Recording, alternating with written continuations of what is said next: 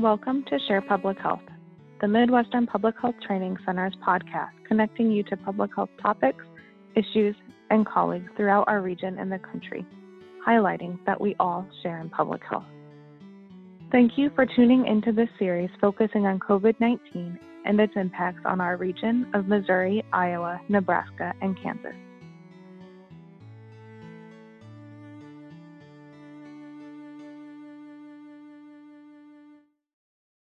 Hello, I'm Hannah Schultz, and I work with the Midwestern Public Health Training Center at the University of Iowa College of Public Health. Today, we're going to talk about COVID-19 in the meatpacking industry. This concern received a lot of attention recently and is a particular concern for our region. We have 18 meatpacking plants in Iowa, and the huge majority of the country's pork comes from Iowa. A big percentage of Iowa's positive COVID-19 cases are linked to these plants. There have also been outbreaks at meatpacking plants across the country, including the other states our training center serves, Nebraska, Kansas, and Missouri. We're going to start today's conversation talking with Dr. Nicole Novak. Nicole is an assistant research scientist in the Department of Community and Behavioral Health at the University of Iowa College of Public Health. She is passionate about community health in Iowa and uses epidemiologic and community-engaged research methods to examine historical, structural, and policy influences on the health of immigrants, Latinos, and rural residents. In a few minutes, we'll also hear from Andrew Bribriesco. For the last 10 years, Andrew has been an attorney in Eastern Iowa. He has dedicated the majority of his practice to representing meatpacking workers. Andrew regularly teaches continuing legal education classes and is an author of a workers' compensation law treatise. Thank you both for being with us. Thanks, Hannah. Thank you. So, Nicole, can you start off by helping us with a little bit of context? So who works in meatpacking plants? Where are meatpacking plants located? Yeah, well, meatpacking is actually a very old industry in the United States. It used to be that meatpacking plants were actually in the center of cities because that's where people needed the most meat. So people would actually transport livestock from the rural places where they were raised to the city, and they would be slaughtered there. And even back in the early 20th century, many of the workers in meatpacking plants were immigrants. There was a famous book, The Jungle, about the conditions that people worked in meatpacking plants in Chicago, for example. And they have been challenging and unsafe places to work in many cases for a very long time. There have been shifts throughout the 20th century. For example, the rise of refrigeration made it possible to move meat slaughtering back to rural communities closer to where the livestock is raised, and then just to transport the processed meat to consumers. And then there were other shifts, not just in the location of meatpacking plants, but also in who worked there. So meatpacking used to be more of a middle-class profession. In Iowa, for example, many of the workers were U.S.-born white workers. There were relatively strong unions representing meatpacking workers up through the end of the 20th century. And then there started to be a lot of changes. Unions began to lose some of their power, and the workforce also at that time shifted as wages dropped. Meatpacking workers shifted to be disproportionately immigrants, increasingly refugees in the last 20 years, and also many, many workers of color. So at this point today, there are 297,000 people working in meat processing in the U.S. They're mostly men. They're 27% women. 37% of meatpacking workers nationwide are Hispanic or Latino. 17% are Black or African American. So both of those proportions are higher than the general population of the U.S. And then also 6% of meatpacking workers are Asian. It's also important to note that about 1/3 of meatpacking workers are non-citizens. So this can be people with a wide range of immigration statuses, from people who have work permits or visas, maybe temporary protected status if they're from a country that has been granted a particular protected status, or people even with deferred action for childhood arrivals or DACA. And then, of course, some meatpacking workers are unauthorized or undocumented immigrants, which is an important issue for people's health and safety. Meatpacking workers are a wide range of ages. This is relevant for the topic we're talking about today of COVID. So the median age is 42, but there's a large proportion of meatpacking workers that are 50 and above and starting to be in that age category that is at higher risk for bad outcomes with COVID. And as I mentioned, meatpacking plants are usually at this point in rural or mid-sized rural communities. So they're often farther from the bigger cities that have more resources for example, immigrant communities in terms of legal resources, other service providers with a wide variety of language access, et cetera. Thanks, Nicole. That's a lot of really good background for us. So you've done a lot of research on meatpacking plants in rural communities and rural health. So what are the health concerns that these communities have? Well, first I'll say I'm really glad that Andrew Briviesco is going to be on the podcast today because he specializes in a lot of the different health issues that come up for meatpacking workers while they're at work. So meatpacking is a very fast workplace. There's a lot of risk of acute injuries as well as repetitive use injuries. So people are doing hard work over and over and can develop injuries over time. The other thing that we're seeing recently is that meatpacking plants are places where people are close together, are working quickly, and don't always have frequent opportunities to partake in the social distancing or hygiene practices that are recommended right now during coronavirus. And so we're seeing in Iowa many outbreaks that are affecting meatpacking workers. I guess the last thing I'll say is another major concern is access to health insurance and health care. So while there is some insurance provided by employers, there's a lot of reasons that meatpacking workers still might face barriers to timely care that is culturally and linguistically appropriate to them. And combined with other stressors and fears that are affecting immigrant communities throughout our country, there's a lot of reasons people might delay seeking health care when they're sick. Could you talk a little bit about what the outbreaks are looking like in meatpacking plants in our state, and what are some of the challenges of people working in meatpacking plants related to COVID-19? Advocates close to communities who work in meatpacking plants have started raising concerns about the particular risk to meatpacking workers, I think over a month ago at this point. There was a case at a meatpacking plant in Ottumwa, Iowa, and people started to point out, everyone's close together. There's a lot of reasons that this could create conditions for an outbreak. And the first outbreak we saw in Iowa was in Columbus Junction. So that plant temporarily suspended operations a few weeks ago, and cases in that community have continued to grow, up to 200 cases and 2 deaths that we know of so far. There have also been outbreaks at the National Beef Plant in Tama, Iowa. More recently, Waterloo, Iowa has had over 180 cases from the Tyson plant there. And there's growing numbers of cases in Perry, Iowa.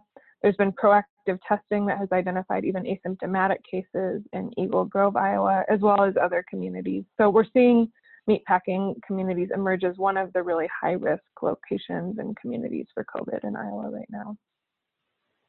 So Nicole, one of the things that we're seeing now is people are not quite sure where to get their information and how to get their information and what trusted sources are out there. So is this also true with workers in meatpacking plants, and how might it be compounded? Yeah, I think what we've been hearing from the community is, as with a lot of places in the United States, there's a lot of misinformation about what coronavirus is and how to prevent it circulating in immigrant and meatpacking communities. There's also, understandably, a lot of confusion about how to access care and testing. Coronavirus testing is very limited for any Iowan, but there's extra layers of complexity within that for people who do not speak English or have unstable insurance status and are afraid of having to pay out of pocket for their testing or for their health care. There's a lot of people working to make sure that information about coronavirus is disseminated in lots of different languages, but there's still a lot of work left to do to make sure that that information reaches the communities that need it. But there's also been a lot more focus on public health than we're used to seeing. So why does all of this matter to public health, and why should public health be paying specific attention to what's going on in meatpacking plants? Mm-hmm. I mean, public health ideally is about prevention. It's about not just making sure that people don't die or don't have severe illness when they do get sick, but hopefully preventing people from getting sick in the first place. And there's a lot of ways we can work to prevent morbidity and mortality in public health. We can promote individual level behavior changes. And then we can also think about the conditions of our community, the way our society is set up, and how those social circumstances can also predispose people to illness. And so in the case of COVID and coronavirus, we've thought a lot about those individual behaviors, things like hand washing, things like distancing yourself from people socially or physically. But what we're seeing increasingly is we really need to be paying attention to who is able to put those individual level behavior change recommendations into practice. And people who are in these essential industries, people who need to keep going to work in order to support their family, it's a lot harder for them to stay 6 feet away from other people. It's a lot harder for them to avoid being exposed to this virus. And so I think public health has a great toolkit for thinking not just about telling individual people to each change their behavior, but to think about how can we set up safe communities, safe workplaces, so that we support people in taking on these behaviors that preserve their health, the health of their family, and the health of the community as a whole. Thanks, Nicole. I think that provides a really good segue into the conversation that we can have with Andrew. So, Andrew, for our listeners who don't know much about meatpacking and much about meatpacking workers, can you explain what a meatpacking plant looks like and why it might be a risky place for coronavirus transmission? Yes, I'll do my best. It's no surprise why meatpacking work is done by largely immigrants. The percentages that Nicole provided, it's because it's a tough job. So at the Columbus Junction plant, for example, there's about over 1,000 workers there. And these workers are not able there's no way they could perform their job within with the appropriate amount of social distancing that's being recommended by the CDC and OSHA guidelines. A quick example, the electric knife, you're working within 1.5 feet from the other person, and you're working at a fast pace, as Nicole mentioned. The bottom line for a lot of these meatpacking plants are production speed. So in terms of how you work, it's fast. It's hard labor. The injuries that come out of there, it makes it one of the most,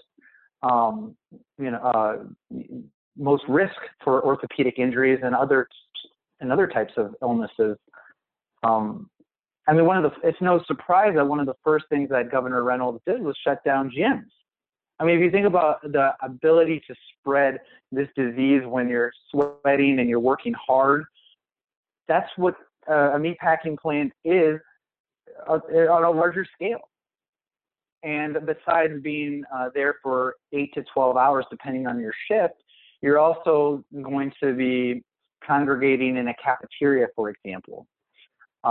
These are all places where don't be around 10 people. It's just not possible. So it's a picture that it's hard to explain, prone to spread COVID-19. The CDC and OSHA provided really early guidance on how to mitigate COVID transmission risk in workplaces. Again, washing hands, using personal protective equipment, adding additional space between workers. So why did it take so long for Iowa's meatpacking plants to begin implementing some of these measures? It was not required. The OSHA guidelines were just exactly what it sounds like. They were guidelines. And the guidelines specifically state that this is not providing a legal obligation to meatpacking plants. So when you're left to the individual state requirements, because the OSHA is not providing these federal requirements, and the state isn't doing anything, well, you're leaving it up to the individual plants. And as I mentioned before, the number one thing these plants care about was production and producing.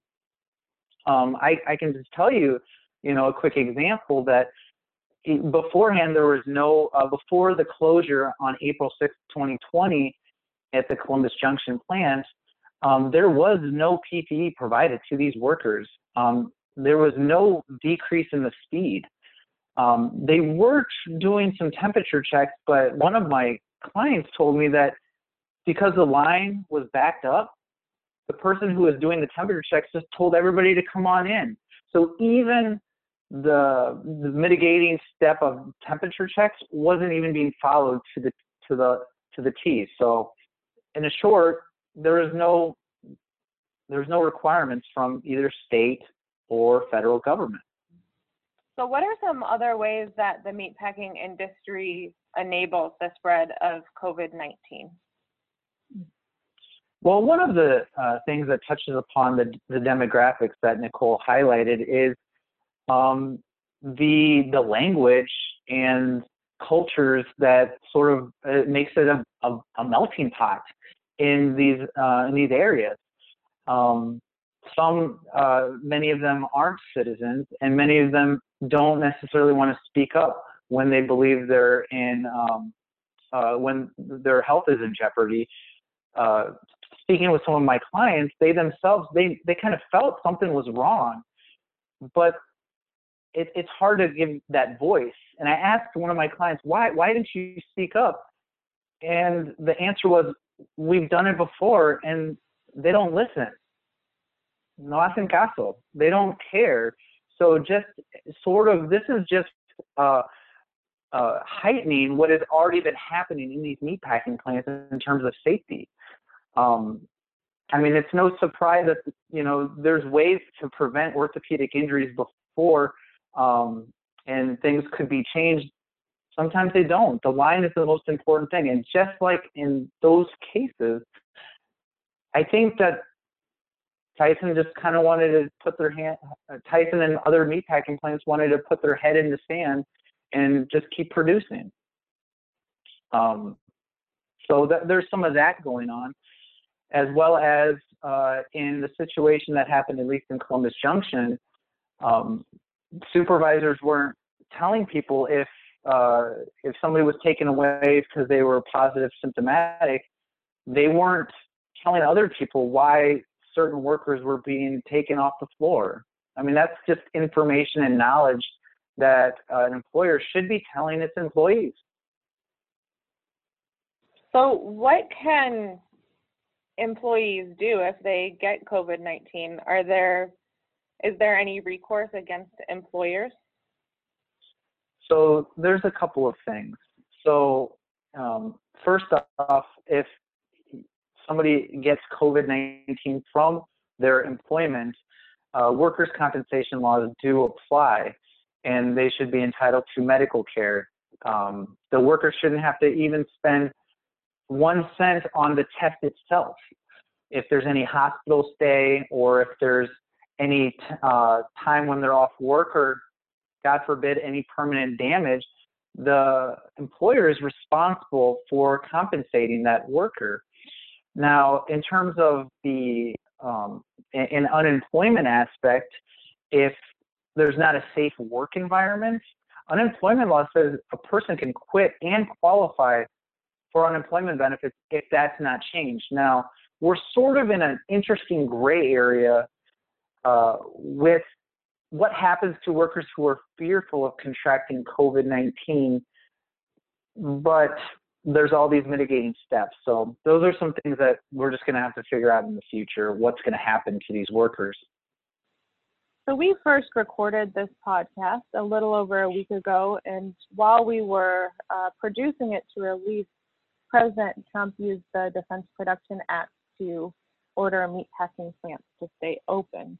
So we wanted to come back together to ask you, Andrew and Nicole, what this really means, given the conversation we had a few days ago.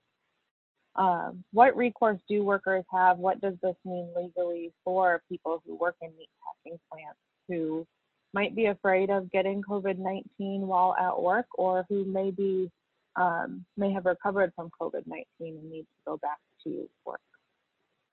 Well, that's a good question. I think there's a couple of steps that we have to get before whether it would affect a worker's remedies under the law.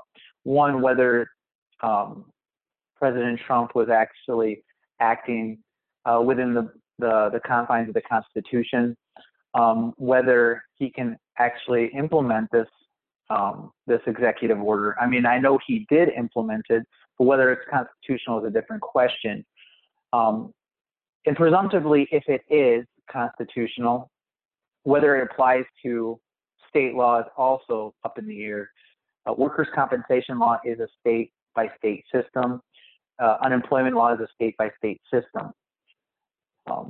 I guess at minimum, if it does apply to federal law, then it would insulate companies from OSHA violations and fines that they could get under federal OSHA laws. But under state law, whether that applies or not, it would be questionable. Now, for workers' compensation, for example, if it does apply to state law, it immunes companies from damages and penalties. And I don't think workers' compensation would even be considered a damage or a penalty. Likewise, unemployment, I also would not believe that a court would interpret damages and penalties to apply to unemployment benefits. So it is possible that this law could apply to civil actions, class actions, and other sort of state tort law, but I don't necessarily believe that it would be interpreted to include workers' compensation or unemployment benefits. But just like the virus itself is novel, we're on sort of novel legal grounds. But those would be sort of the analytical steps that a court or lawyers would be looking at. So Trump has said that if there are legal challenges to this, his administration would side with the employers. But it sounds like from what you just said that that's legally questionable and potentially unconstitutional and will likely be challenged. So what does it mean practically when these messages are already out there? And Governor Reynolds, the governor of Iowa, has also said people will lose their unemployment benefits if they don't go back to work. And there are a lot of these messages that really are anti-worker and scary for workers who are working in these essential jobs and meatpacking plants. So practically, does it matter if it's unconstitutional? From my experience, the Pandora's box has already opened up. The words of the governor have already sent a message telling workers they need to get back or they'll lose their benefits. Now, Governor Reynolds' words aren't exactly correct because under unemployment law, specifically, Iowa Administrative Code 871-24.26 allows a worker to get unemployment benefits if they leave for unsafe working conditions, unlawful working conditions, or intolerable or detrimental working conditions. So there is a legal safety hatch for workers who are presented in these intolerable conditions. However, practically speaking, when a worker is hearing these words, they're not necessarily thinking about what potentially they could have. Because I've consulted with some of these workers who don't necessarily think they're going back into a safe working condition. However, when I consult them, I say, I think we have a legal argument under Iowa Administrative Code. However, the length it takes and whether the worker is going to ultimately be successful is up in the air because, remember, an administrative law judge has to interpret what is going on in this particular person's case and see whether it applies to that situation. And I think the overall rhetoric, it's not clear whether that will be the case, whether a judge will actually find in favor of the worker. I wouldn't be able to give that solid recommendation to a worker at this point. And I think when it comes down to providing for their family or going back to risk or injury, many people choose to go back to work because their family is number one. So practically speaking, I think many aren't. I think many people are going back to work because in unsafe conditions with potential PTSD symptoms, anxiety, and overall fear, because they don't want to lose their paycheck and they live paycheck to paycheck. Whether this doesn't seem like it would be good for the mental health of the community, and then overall, I think it takes away the dignity of the work. Since we last talked, the testing in Iowa has increased quite a bit, and many of the counties that have meatpacking plants now have over 1,000 confirmed cases of COVID-19, which is a huge, huge increase. You know, some have more than 1,000 cases connected to meatpacking plants. So the fear of going back to these environments is very real. So Nicole, do you have ideas of what some of the public health consequences are, some maybe mental health consequences of, you know, pushing people to go back into these workplaces? Yeah, I think as Andrew mentioned, we're hearing a lot of reports of workers being really scared to return to work. And it's not an abstract fear. It's often that people they know, people that they worked with day to day got sick and in some cases died from this illness. So we talk about anticipatory stress in public health, that sort of vigilance or fear of something that may happen to you. And I think that's something that can really be hard on someone and wear at their mental health, especially folks who are used to being the provider for their family and take a lot of pride in taking care of the people they love. I think it's a really tough circumstance for folks. And of course, not just for the head of household, but also for the people back at home who are worried about them and are worried about themselves getting sick. Not all of these families, but some live in multi-generational households where there might be elders who are at risk of exposure. So yeah, I think it's a time of a lot of fear. And I think, you know, the messages that policy sends have implications for folks' mental health too. When there's policies that kind of explicitly put people at more risk, I think that sends a message that there's not a lot of support for them. And that's hard on people too. I read a lot of web forums in Spanish in Iowa. There's people who speak many languages who are affected by these policies, but the ones I've seen in Spanish, you know, people say pretty explicitly, oh, it seems like they don't care about us. I think those are things that matter for folks' well-being. And it's sad and frustrating to see. So this is a question for both of you now. What can public health do about this? What's our role in thinking about risk in meatpacking plants? Yeah, well, if we think about, you know, the role of public health in promoting well-being for all people in our communities, I think there's ways that people in public health can draw attention to the risks that meatpacking workers are facing, and also advocate for changes that preserve their health and safety. So, you know, something I want to be careful about, someone said to me a couple weeks ago, well, they're essential workers, so, you know, we can't do anything about it. You know, if they don't work, it'll mess up the food supply and that'll cause problems for society, so they just need to keep working. And, you know, the truth is it's a much, much more nuanced situation than that. And there's a lot of ways that people's health and safety can be taken into account and prioritized as it should be.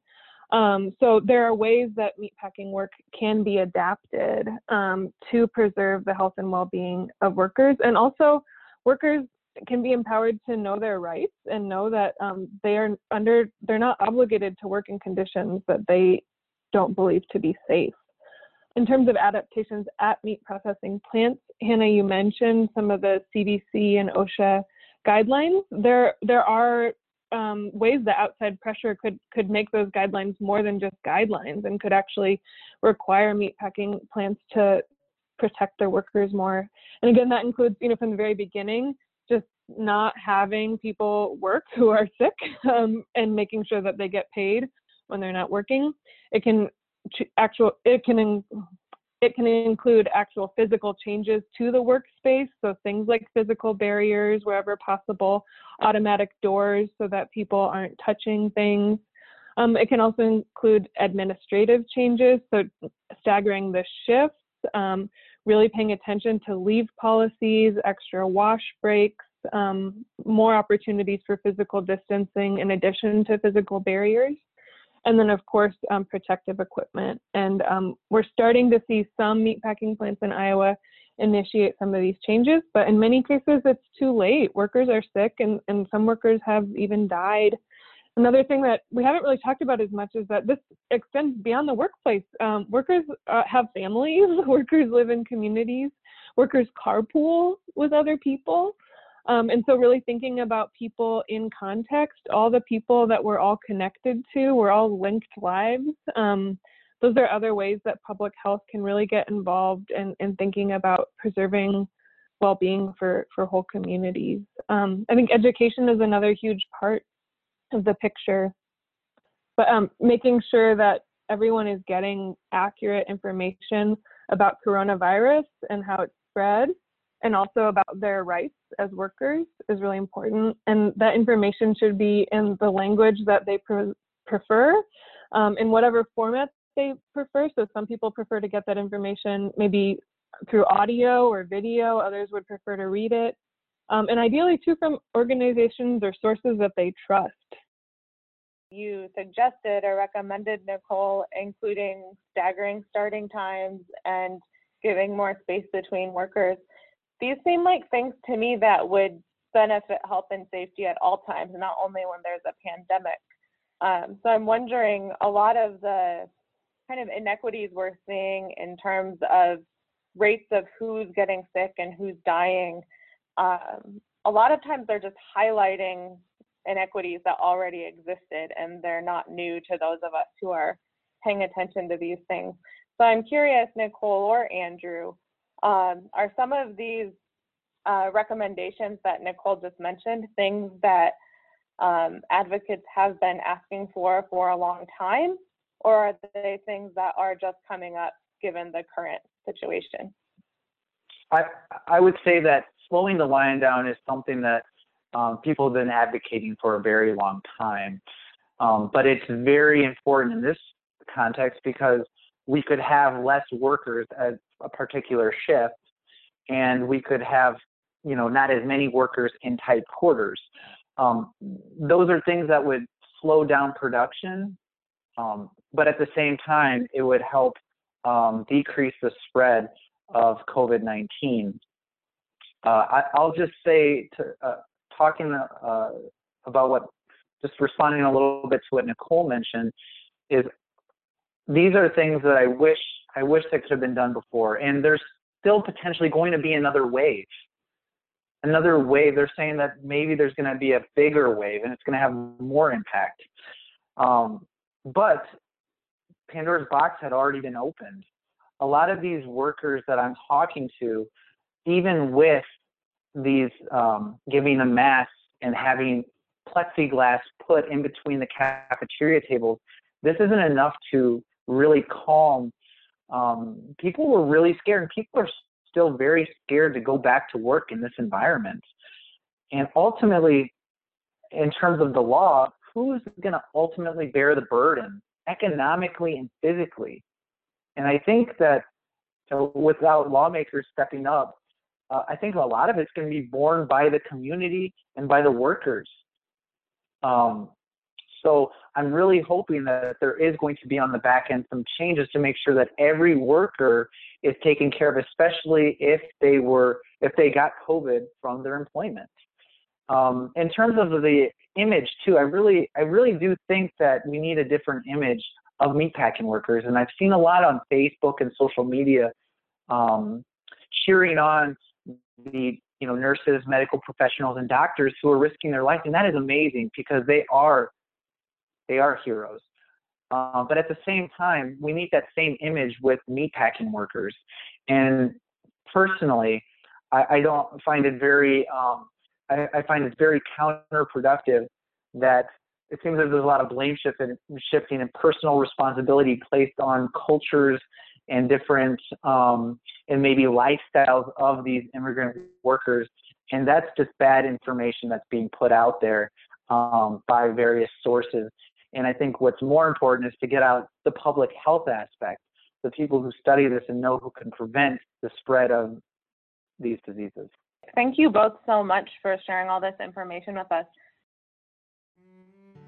Thank you for joining us today. Special thanks to our guests and to members of our planning committee, Rima Afifi, Ann Crotty, Paul Gilbert, Mike Honig, Hannah Schultz, and Lori Walkner. Funding for this webinar is provided by the Health Resources and Services Administration. Please see the podcast notes for an evaluation and transcript.